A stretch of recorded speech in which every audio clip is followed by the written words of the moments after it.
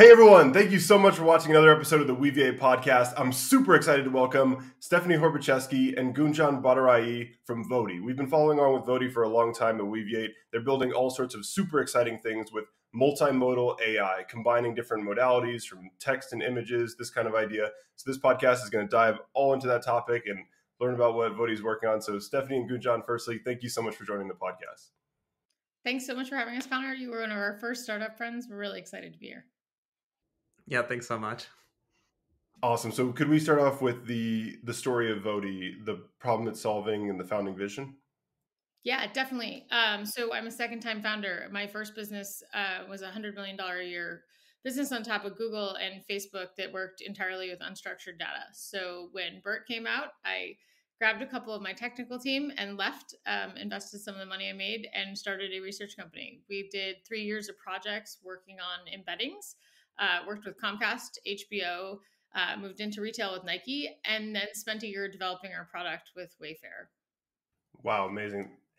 Yeah, so if we could unpack that a little bit. So you were already working with kind of unstructured data, you saw the BERT revolution, and then you instantly said multimodal is next, I think, or was it you grew into multimodal?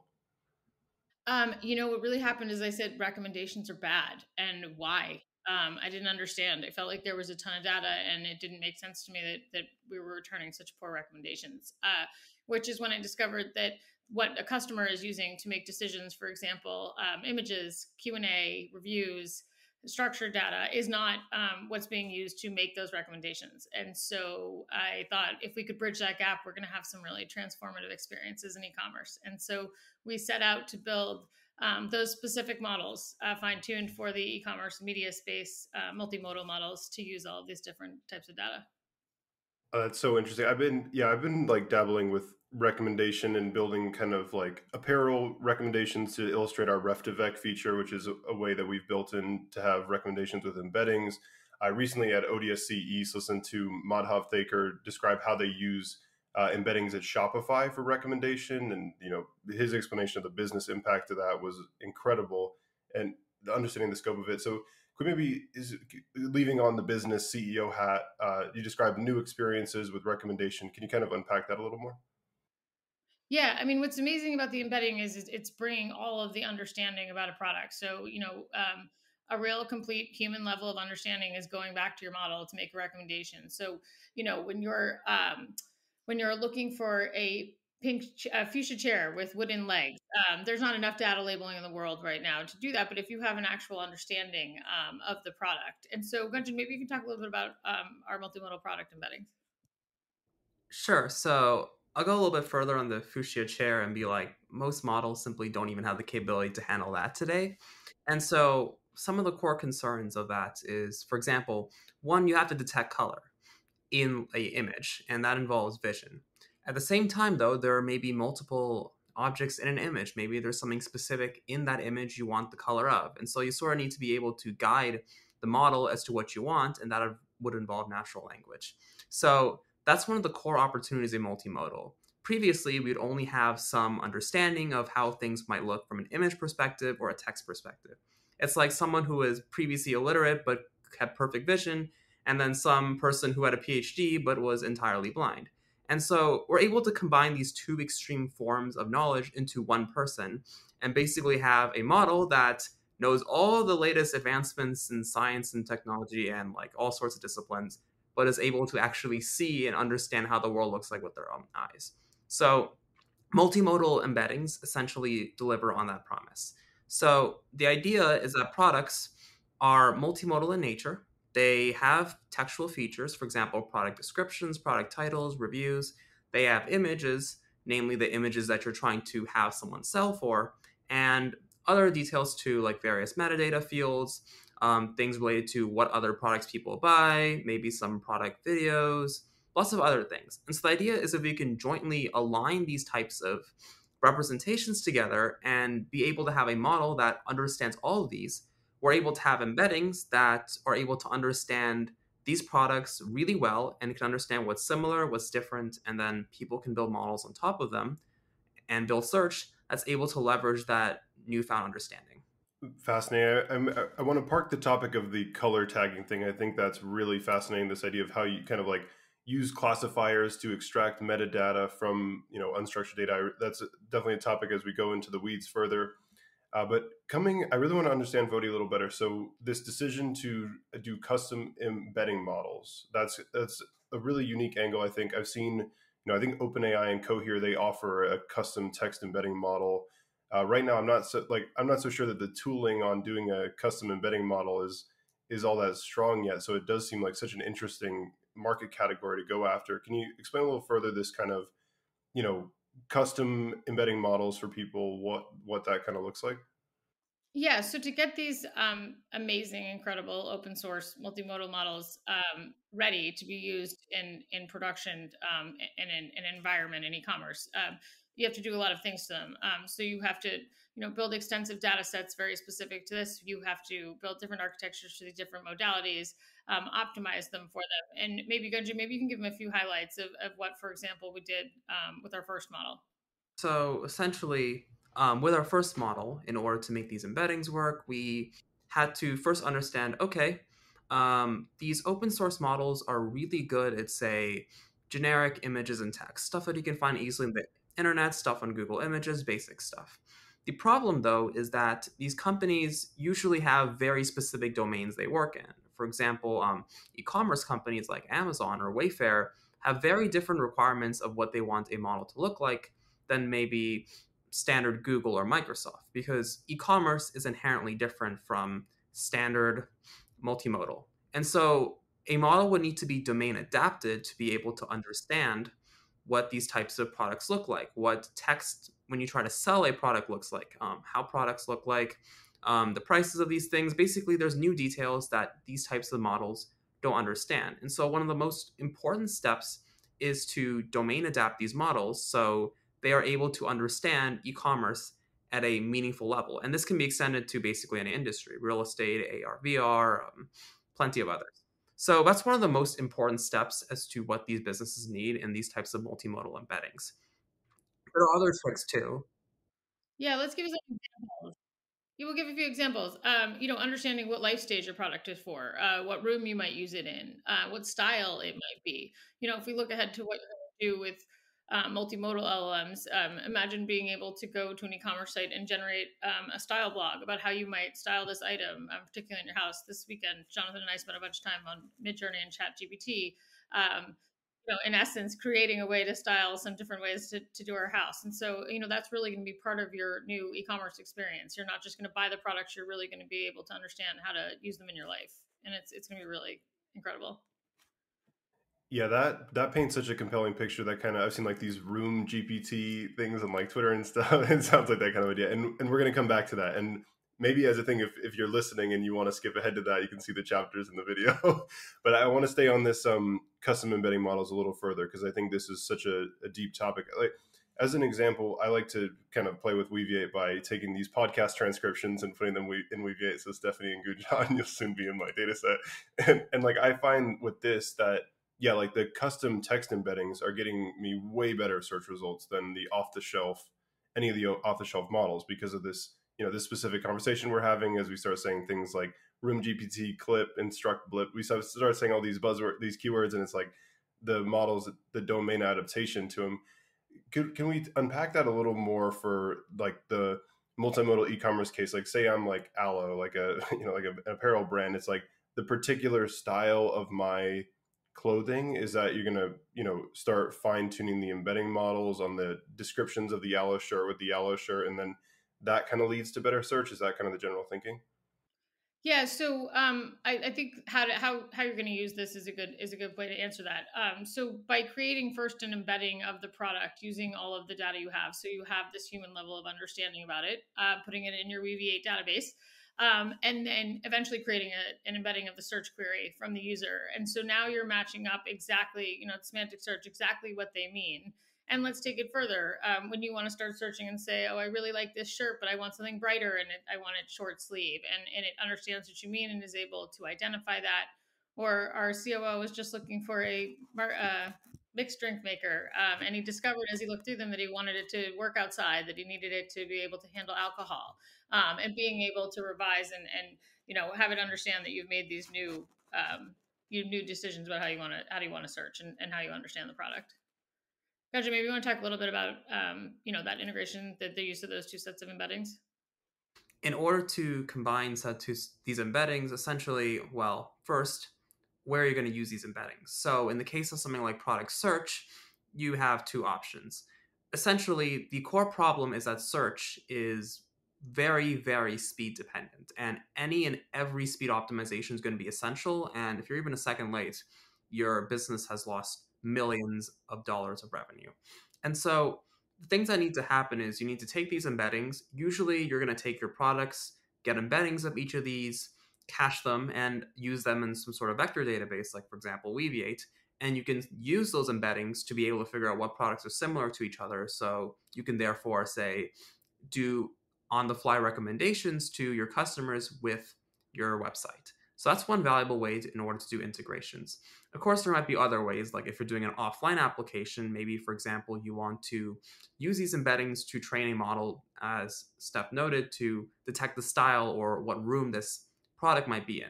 And so that might just be something where you do a data labeling task offline, use this model to add additional information, pass it into Elasticsearch or Cloud Search or other types of services like that, and essentially be able to use that information on your existing search without changing anything. So the integrations are going to fundamentally depend on the use case.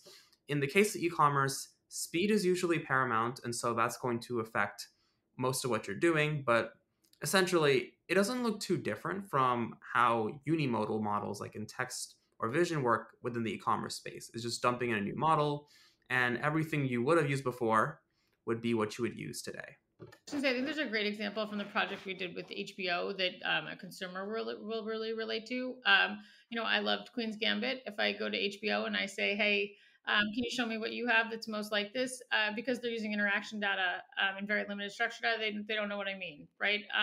And so building an embedding of all film and TV shows, what we did, we were able to work with HBO on how would they make recommendations about data that they have no interaction data on. Well, they have a complete understanding with thousands of topical and emotional attributes.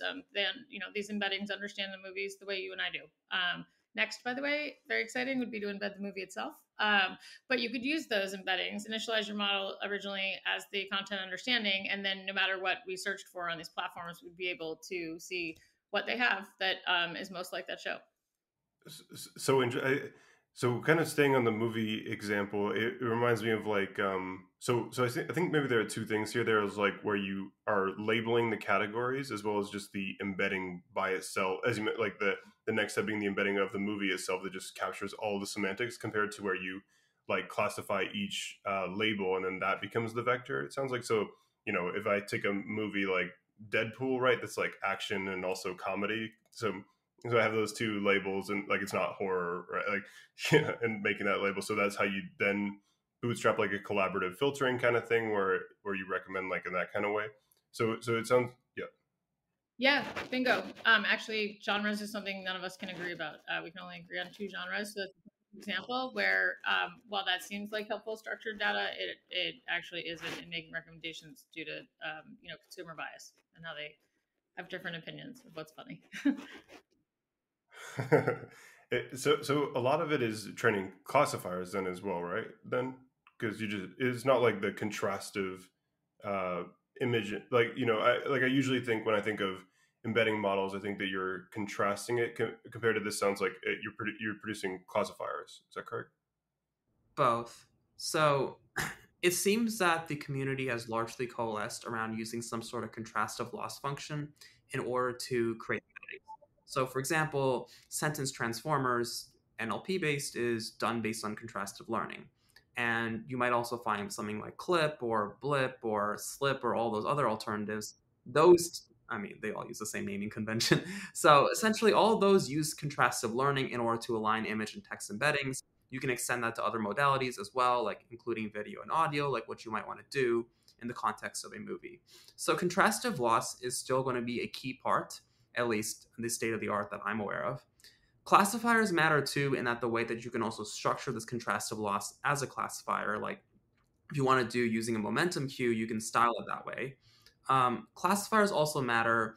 For example, if maybe you have a lot of data that has a classification label and you want to use that in order to inform your learning. For example, maybe you know that these types of products belong in this category, or I guess in the context of movies, these type of movies belong in this genre.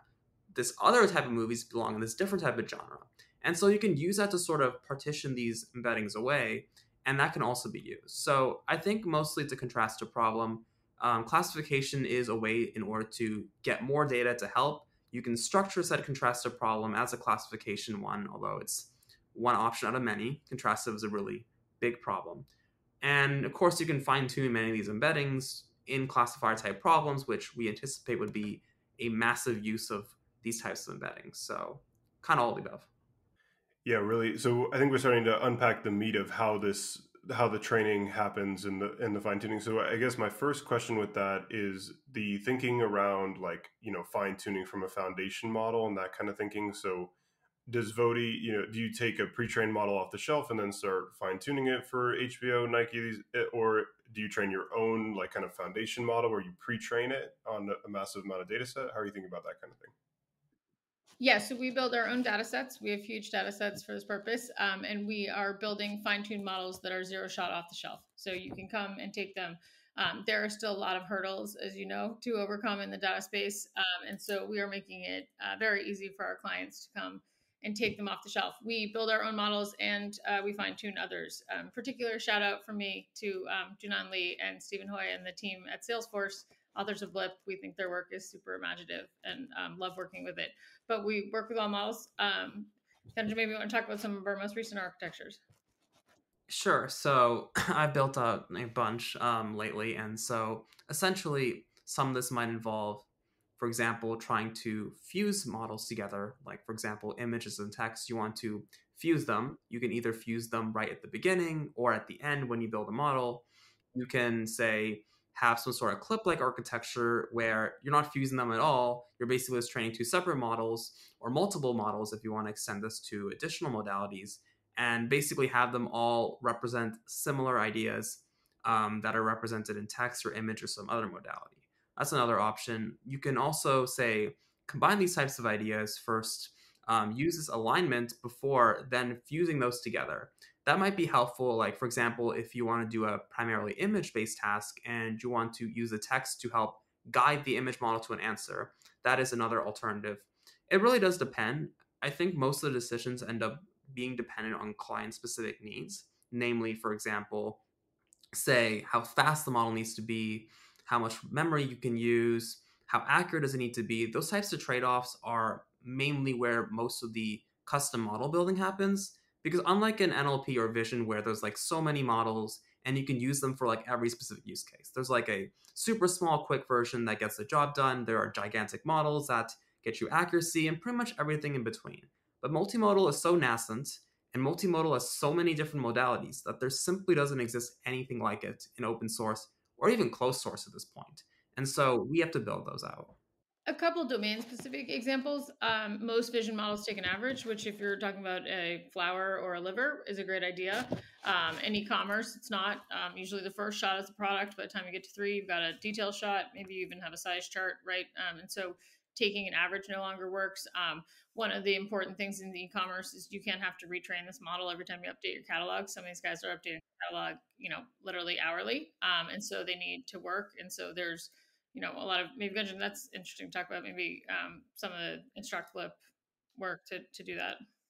Sure. So if we want to talk about instruct blip, essentially that would be sort of like taking these ideas to the LLM space. So GPT-4 proved that it's possible to build a multimodal LLM that takes vision as input or text as input and is able to generate text based on that. There were other types of works before that, like Flamingo and plenty of others that don't come to my mind at the moment, but since GPT sort of generated this new generative wave, no pun intended, there's been a lot of other work to try and, say, replicate some of those innovations. And one of those was Instruct Blip, which first tried to train as efficiently as they could a way to take vision as input and be able to generate text based upon it in the LLM world. And then InstructBlip was like, okay, let's go take every academic data set we can find, turn it into instructions, and teach this LLM that knowledge so it can then generalize to new tasks in a zero-shot setting that we previously may have not thought about. Since academic data sets only cover so much, if we have a model that can generalize sort of like ChatGPT can, then it can do a crazy amount of things. So that's the essential idea. It is definitely in Vody's interest to be able to produce something like that in the e-commerce space. And further compounding that is the fact that every different company in e-commerce, or say in the case of film and TV, have different things they want to do a model with. And so their tasks are going to be fairly company to company. That's a problem for us since obviously this isn't a consulting firm. And so as a consequence, we want to build stuff that generalizes really well to other firms. And so this type of instruction tuning and having really good zero-shot performance that can generalize to new tasks that nobody at the firm even thought about would be really important. The idea of using instruction tuning to generalize to new sorts of tasks is something that allows for scalability. It allows for this model to be used in many different cases and makes us really excited about the potential of what these models can be used for. Yeah, without question. So there's a lot of information that quickly, Stephanie, you mentioned the re-indexing as you update the catalog. And I just, as to just pull that nugget out of the podcast for people listening, that's a huge problem, re-indexing. I think we see that all the time and just something to tackle. But yeah, I want to stay on this. You know, you mentioned GPT-4 being able to handle multimodal thing. We saw papers like you mentioned Flamingo. We saw Frozen, this paper that was called like pre-trained transformers as universal computation engines, basically that you can just put the image embeddings into the latent space of GPT-3 and then it seems to be able to just instantly be able to reason across the embedding space, which is quite astonishing.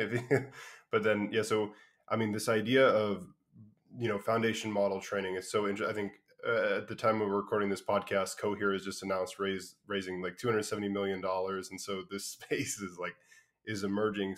So do you think that the foundation model providers for multimodal, you know, whether it's, there's two things I want to parse out quickly. So there's the generative models, the multimodal generative models, and then there's the decision to train embedding models versus generative models, embedding models versus generative models.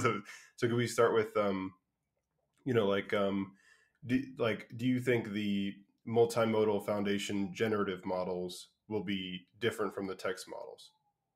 Yes, namely because they're going to have a lot more capabilities, right? So, for example, yes, you can say use clever tricks to try and pass a purely text model information about an image. Lava, for example, basically is able to get surprisingly good performance from ChatGPT, which has never seen an image before, by passing some context on the image, like a caption, as well as, say, bounding boxes, determining what every object is there. And the model is surprisingly good at creating data and generating it, which is helpful, except there are some limitations of that. For example, one, what we found is that using an object detection-based model ends up slowing things down a great deal. It's not efficient. One paper called Wilt was able to remove that part and claim a 60 times increase in speed from doing so, which is super impressive.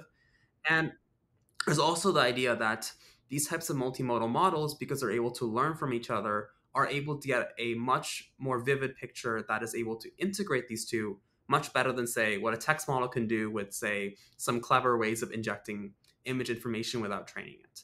So, for example, bring back something I talked about earlier in the podcast. We have someone who basically only has seen images like with their own two eyes and seen the world around them, but is illiterate. And then we have someone who is blind and basically has the knowledge of like practically every PhD in the world being visionary. Those two collaborating together is going to be a very difficult way to like work together. They're not going to be nearly as good as if one person had those capabilities together. And the idea behind having a multimodal model is you want to have that one superstar person who can see the world and know everything about it and have the knowledge of all of Wikipedia, as opposed to two people with these extreme split apart skills trying their best to collaborate. So that's the opportunity in multimodal. Being able to combine those two together instead of just limping your way with two extremes. Exactly the way you are as a consumer, Connor, right? When you're looking at buying a product, you're understanding that structured data, the price, et cetera, while looking at the style and the image and what it's going to look like, and you are processing them in the same space. And so it's the same idea. Yeah, brilliant. I agree fully with that. That certainly there's something to be doing the multimodal optimization. I think just that putting image embeddings into a text model, the fact that that works at all is already pretty astonishing, right? And Yeah, I was surprised. I would have never guessed. yeah. Yeah, and I think, like how could you have a good sense of audio, or like how songs sound from a text space? It doesn't make any sense. So certainly, like that example is obviously visual, and that makes sense too. So could we take apart that other thing, the decision to train embedding models versus generative models in this space of being a foundation model provider? Yes, building a model library. We actually have a model roadmap to do all of the things we're talking about. I think probably the answer to that comes more from the startup enterprise meetup, which is what is the more pressing need, and right now we're building the models so that they can get more out of the models they've already deployed by including more data in them. And so while working towards sort of the future of introducing some of those, like a multimodal LLM, and the product features you would need to build to support that model on the site is even different than the work, right?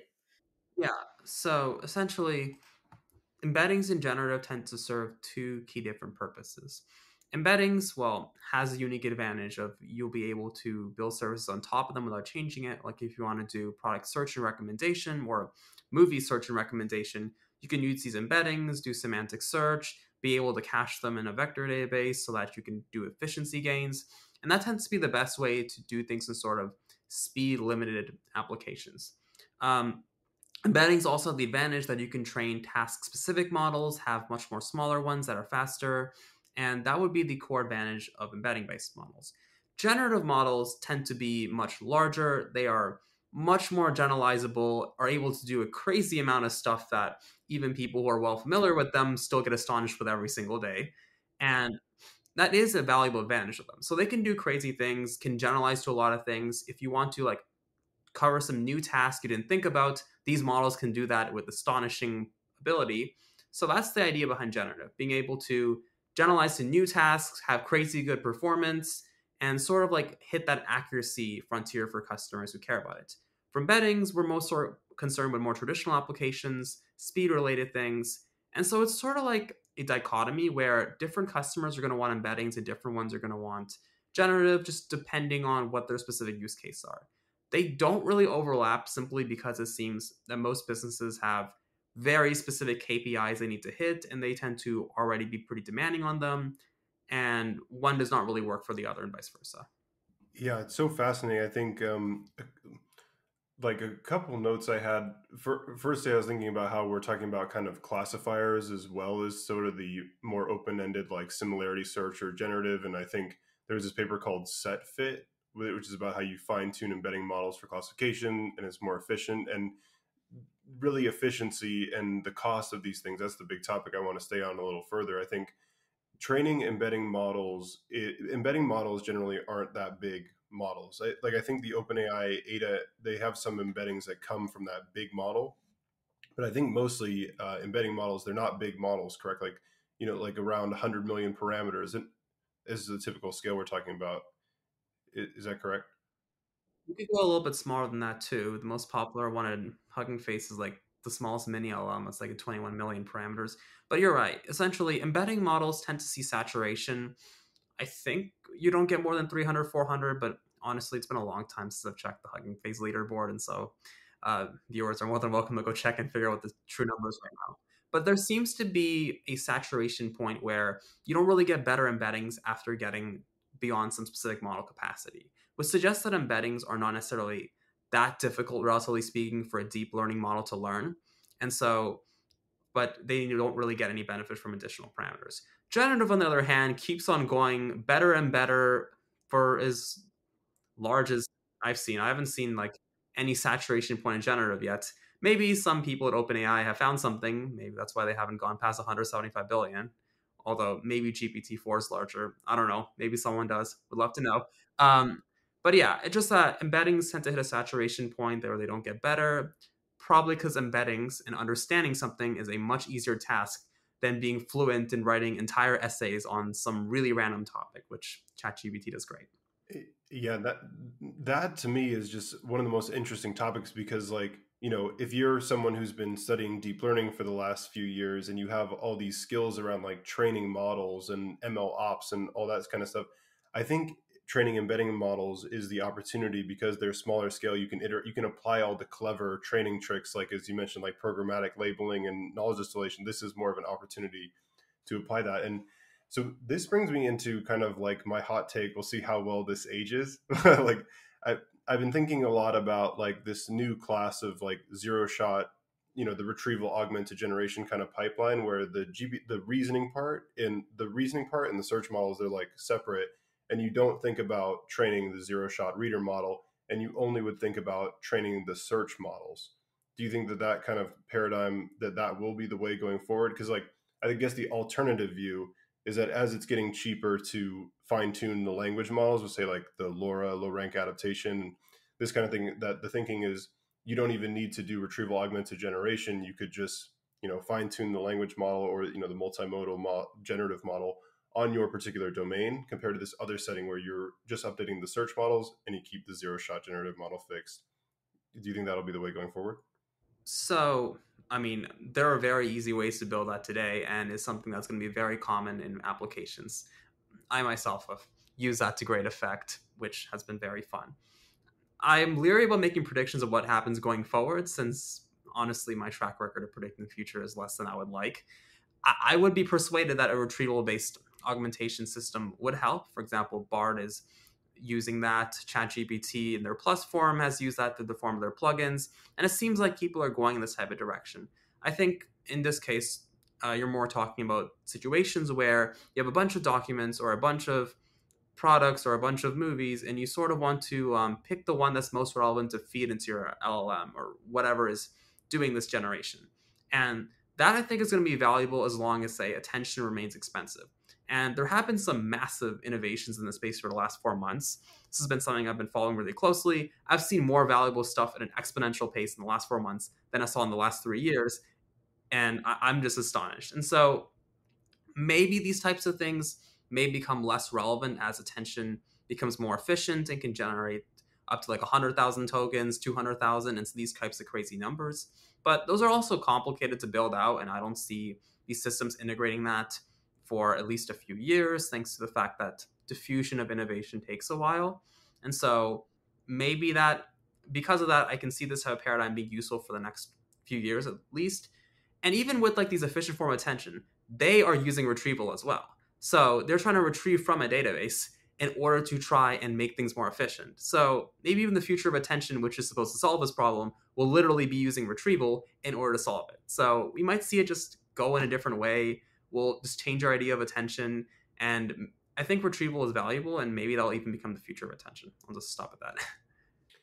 Yeah, there's quite a lot. I mean, like there's like if we want to like staying on this topic of like the retro models where you're doing like fusion and decoder and you put embeddings directly into the attention layer, and I think we also took our top, like there's like the LoRa, there's like the sparse fine tuning that just makes it easier to fine tune the existing language models, and then we're coming into like these new models like Mosaic's MPT or the Anthropic Cloud that they are designed to take massive input windows, and I think that complements retrieval quite nicely. But sort of stepping outside back into our recommendation hat, I'm curious with this perspective on recommendation with embeddings, and then because the way that I see recommendation, that it's typically been done by these symbolic ranking models where you take like features about Connor, like male likes basketball, maybe that's a feature. I like basketball, but like, and then you would have features for each of the Nike products, and so you would feed these into like XGBoost and rank them. Do you think those kind of models are still valuable? Does Vody think about training those kind of models? So I do think they are valuable. For example, one focus of ours is to look at structured data fields, seeing they have a lot of context, and those structured data fields tend to align quite nicely with, say, person is male, and like these specific types of like, well, I'm in an LP at heart, bag of words types features. So essentially, I do think that's still going to be valuable. I think at least in the context of e-commerce and maybe like things like Netflix, it goes beyond, say, content-based embeddings, and you also have to start considering what other people want, and that would, or what people want and what similar things are, what similar movies, similar products. That tends to be really valuable to do recommendations in this space. And so I think recommendations are going to be heavy on that. But in order to even process and understand that information effectively, your model needs to have the full picture of like how to use that information. It doesn't matter if you have like a billion like clicking of your movies if say you don't know how to use them. Like if all I know is movie name title and I'm trying to figure out clicks of like a billion from that, I don't have much information to even like find patterns. But multimodal broadens that scope a lot, and now I can use say specific parts of that movie. I can use images, the trailers, the entire transcript. Now I'm able to broaden what I'm able to use to process those people, that like a billion people that clicked on your movies, to be able to make recommendations. So this doesn't really change the fact that seeing what other people want and seeing how similar you are to other people, that is still going to be valuable. But what multimodal allows you to do is be able to take that information and use a lot more of it than you were able to previously. So broadening the view. Yeah, I think well, yeah, for sure it seems like the embeddings from the products alone can get a lot of that symbolic data out of it, and then it's getting so good that it captures it all. Like if I click on a few pictures of like I'm on Nike and I start clicking on like LeBron James shoes or like a Kyrie Irving t-shirt, and now it can pick up on all these other kind of features for me pretty quickly. So earlier we mentioned RoomGPT and that we'd come back into that topic later on. So I'm tagging it now. So this kind of idea where you retrieve and then generate like personalized retrieval. So I take Connor and maybe using the Weaviate RefDevec example just because this is how I think about it. But like I'd have Connor and I like this LeBron James shoes, Kyrie Irving t-shirt. I average those vectors and then that's the Connor vector. And so now I like search for the new products, and then I would feed those new products into like a generative model where it's like a picture of me and it like puts the shirt on me, stuff like this. How do you think about that kind of like personalized generation? I hope I set up the question correctly, but this kind of thing where you like, to come back to the RoomGPT, it's like I take a picture of my my living room, and then the new products come in as a big catalog of like 1,000 Wayfair tables and stuff. And then first it ranks it by using the Connor vector, and then it puts it in my room so I can see what it would look like in my living room, that kind of thing. Yeah, so I find RoomGPT interesting more so because it uses ControlNet, which I found interesting since you're able to condition that generation of, say, what you want a room look like and be able to better control how, say, your text-to-image model works. That I find is really interesting. Of course, this is relatively nascent, and ControlNet is a relatively new model. I mean, I think 1.1 came out recently, but so I think it's going to be a very interesting space going forward. I think there's going to be a lot of innovation. I think it's cool right now. Definitely in the context of, say, e-commerce, you will want to like, when you know what room something wants to belong in, maybe there's multiple valuable rooms that a object might be relevant in. Like lamps can be in different types of rooms.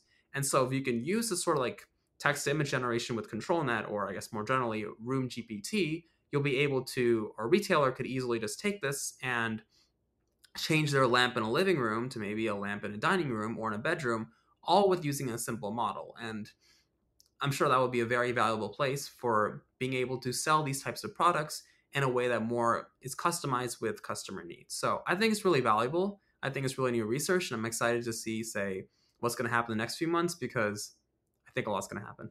I think you'll be able to index a little lower on personal information, right? So like we won't need to know as much about Connor if you're putting in a room and you understand so much more about every single product that's in the room. And if you're saying, hey, what could I put on this wall, right? You'll be able to use so much more context from the image itself and rely less on the user. Netflix does some incredible work with embeddings. If everybody wants to read more on their blog, and they're able to look at viewing patterns. So again, thousands of topical and emotional attributes, and say cut different trailers to show different audiences, reorder.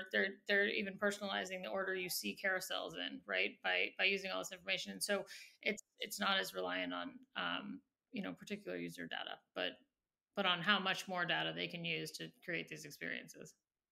Yeah, I think that paints such a compelling picture, especially because, if you no longer need to have this treasure trove of data, right? Because the zero shot model from Vody can look at the picture and then extract all the, as you mentioned, like if it takes a picture of my living room, they'll see my other furniture and like get a sense of my style, I suppose. Like, Yeah, as because it sounds like quite the business change. Like if I'm like, I think a lot about this thing of like who should implement search. Like should, Allo that I mentioned earlier, should they be thinking about like we should have our own, we should control our own search on our website, or should we like use Amazon? I think in the past you'd want to use like Amazon or these big players because they had all this interaction data and that was like the only way to do it. But now because of these embedding models that, as you mentioned, can just take a picture of you and get a sense of your style instantly, do you think more brands will be thinking like, I'm cutting out the aggregation platform, I'm going to, you know, build this right into my website and manage this kind of advanced technology myself?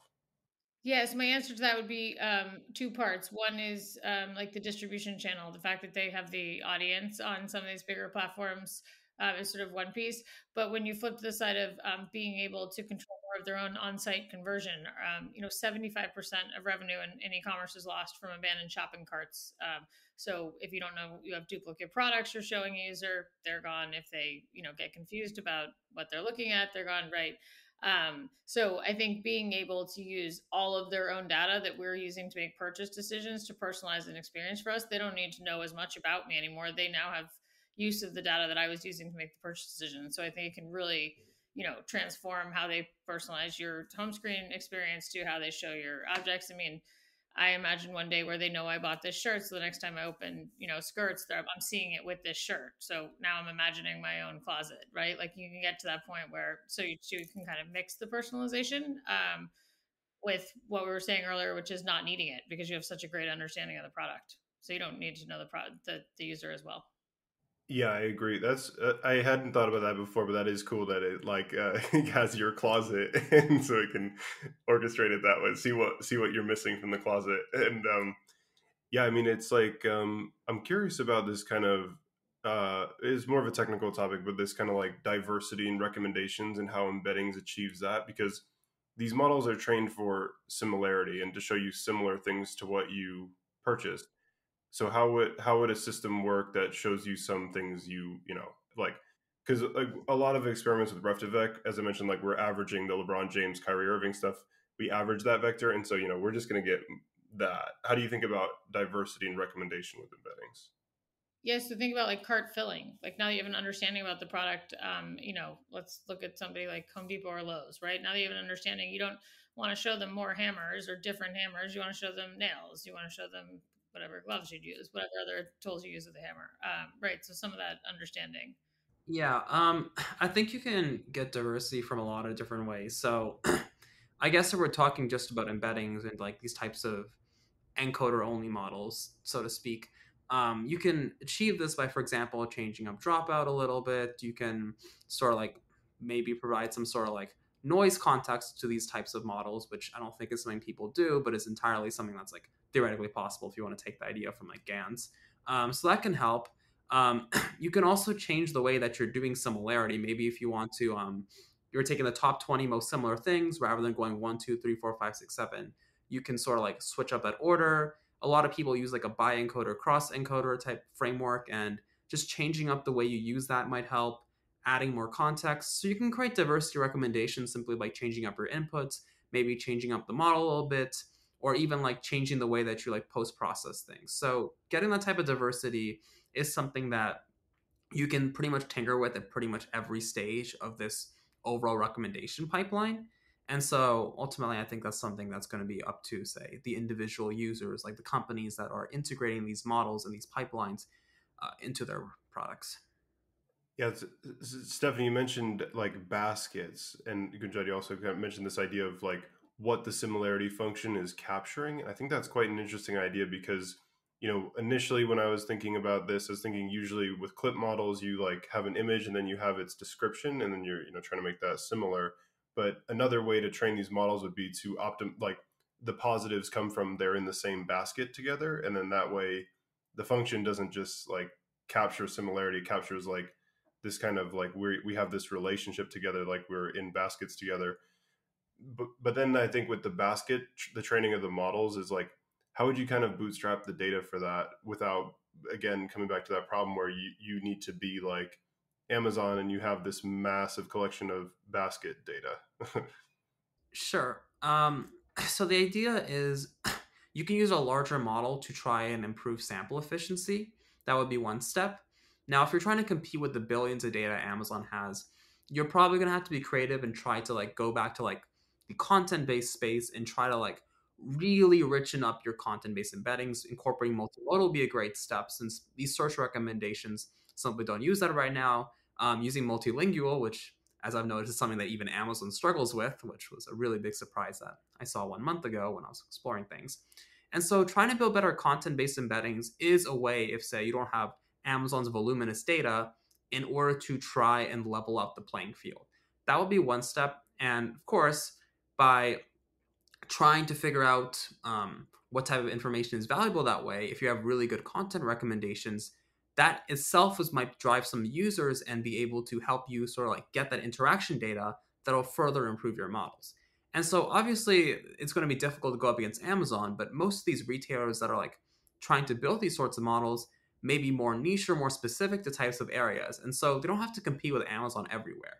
It doesn't matter what Amazon's pillow data is if you're selling bricks, for example. Like that type of correlation simply isn't going to matter too much for your products. So if you focus on the things that you are trying to sell and try to get really good embeddings and content on that and try to get interaction data on that specific set of products, then it'll be fine. Like if you're a boutique retailer that only like sells 35 different items, it doesn't really matter if like millions of people use Amazon. You just need a ton of data on those 35 products. And you just need to really understand your 35 products really well with your models, and then you should be set. So I wouldn't worry too much about competing with Amazon unless you're literally trying to build the next Amazon, in which case, well, I don't know much about that. Can't really provide any advice.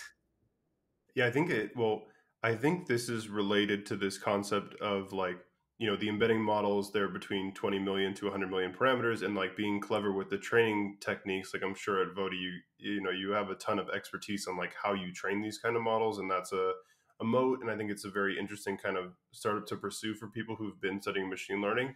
And the reason I'm saying this is that we're talking about this kind of how you're doing the similarity, where you're getting the data from, this kind of sampling of the positives and negatives. I think there's so much opportunity to innovate in how you sample positives and negatives and learn these kind of models. And one idea I've been thinking about, and I'm curious if you have as well, is like these kind of like graph neural networks where you have like user and then like, like put it in a basket, and then you also have a graph like these items, they share the same brand. And that could be something as like a clever training technique, right? That maybe you uniquely offer. Yeah, it definitely is valuable. Graph networks have been valuable in trying to like use interaction data in particular. For example, since seeing the sequence of like the products you might use has been something that I think has been historically of interest. Transformers themselves can be considered some sort of graph networks, and that the attention itself is some sort of graph. I do think is valuable, especially for the interaction data. It's not something that I am particularly strong in, but it's definitely been something that I have been looking at. Yeah, super cool. Yeah, I do think with the graph nets, I guess, I don't know. It's like, because I think a lot about Weaviate. Weaviate was originally a knowledge graph technology, and so we still have these like cross references between the classes, and so I like to think a lot about how you can maybe send embeddings through the graph to get better embeddings for your particular context. That's kind of what inspires me to think about this kind of graph neural network thing. But so anyway, I think it was a great coverage of, getting into the meat of how the models are trained. Maybe kind of a wrapping up topic would be just like, what is on the horizon of multimodal that that's immediately in front of you, as well as something that maybe is like 3 to 5 years out. We'd have different timelines. I think that having models that understand multimodal, like among text, images, and then maybe domain specific modalities like structured data, clickstream, videos, audio, what have you, that's going to be something that's going to be seen more and more across enterprise AI. Maybe not necessarily academics, since these types of things matter more from a business application. And so you'll see a lot more of that, at least the company's hoping for that. You'll probably also see a lot more of these types of multimodal models be used for generation capabilities. Definitely, there's going to be a lot of interest in the next few months as long as this generative wave continues. But even when all the dust and hype settles, people will realize that being able to use all these different modalities and be able to generate text, like for example, if Amazon or Wayfair want to build a chatbot to like answer customer queries, something like multimodal is going to be very valuable for that. So those are the two areas that, at least I think, that multimodal is going to be very valuable for these types of companies in the next few years. We are expecting tons of adoption of this, and we expect it to completely turbocharge and change the way that people do recommendations. And maybe even off of a stretch, like something like Bing Chat or a ChatGPT plugin, people can simply interact with, say, a chat and be like, ask for a product to be found, and then we can even automate product search so that rather than you having to sift through like 10 products and try to find the right thing, you can just talk to this model and it'll just automatically be able to generate, say, the product that you're looking for, have a simple click button to like pay for it in one click, and then you're done. And so that, I think, is one particularly exciting application of multimodal LLMs. Being able to use like a Bing Chat type application in order to like automate large parts of product search so that, well, I mean, we already have models that can search the web better than a human can. At least that's the idea behind Bing Chat. Why not have something like that that can search for e-commerce products better than a human can, and then probably save a lot of us so much time? So that's something all those things are things I'm really excited about for the next few years.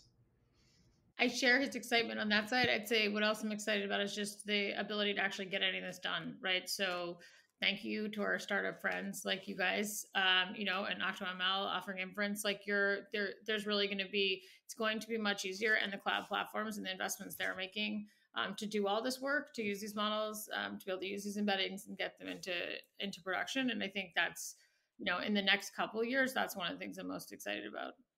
Awesome. And so just one more thing, picking apart your brain, particularly Stephanie, being CEO and building businesses, I'm really curious how you see kind of the space of open source with this topic. If you think about, like, I'm curious how companies like yours offer this kind of like model training for particular companies, how you then also think about open sourcing some of the stuff you do, and just how you see that.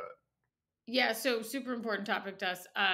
All this work is because of open source, right? So we embrace it, we love it. Right now, we're working on sort of more limited open source academic partnerships, places like that, so that we can make sure we're getting the appropriate amount of feedback and keeping it out there. I think our intention, and as you said, how do things age? So maybe I'll regret this, but our intention would be that as we continue to evolve and release more models, we will make some of them open source.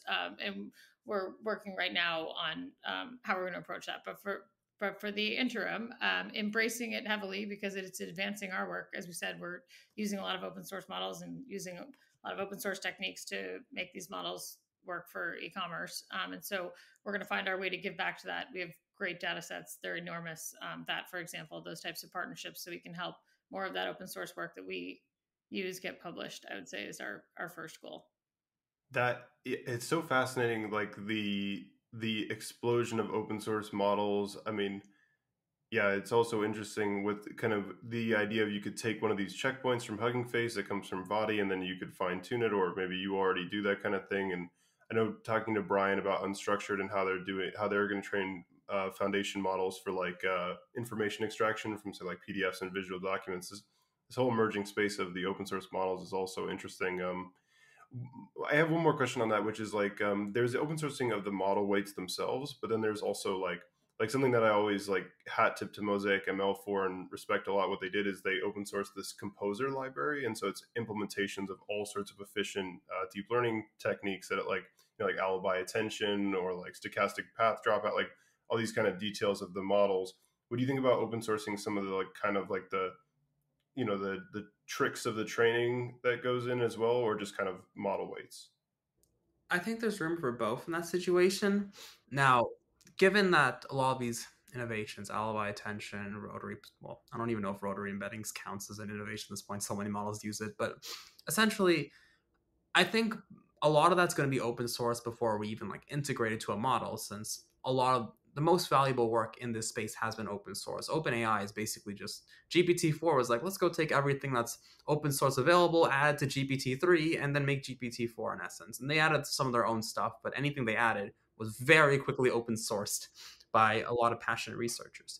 And so we are going to say open up that stuff, but by the time we do, my guess would be that there already are going to be multiple libraries out there that do that type of stuff. Like, it wouldn't surprise me if, say, Phil Wong, Lucid Drains, this crazy smart person who like open sources every model. Like I'm pretty sure like that's still going to be the go-to place to find these types of innovations, no matter what, say, Vody or any other company does. Like there are open source is always going to lead the way, and really any business is just going to try and combine those things to a model simply because there's tons of innovations, but they all tend to be like one specific area, one specific paper, one specific model. Combining those is where I think a lot of the moat and the opportunity lies. And to your point, our business very clearly sits in the a lot of great open source work not immediately applicable at a business level, right? And so our business is in taking a lot of this work and making sure that it is enterprise ready, for business applications, which is a sort of an extension of that. That's why I said I think we'll probably end up contributing before that on how can we help advance some of the work that we then use. Yeah, fantastic.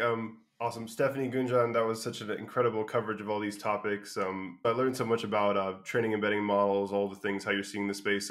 As we're wrapping up, do you maybe have any links, upcoming announcements, things that people listening can use to keep up with all the work you're doing?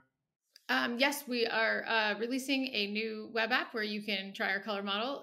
There'll even be some data so that you don't have to prepare your own. And it will be coming on our new website on Vody.com. So definitely check it out. And you can apply to get a link to the API if you want. Awesome. Thank you so much. Thanks, Colin. Great. Thanks so much. Thank you.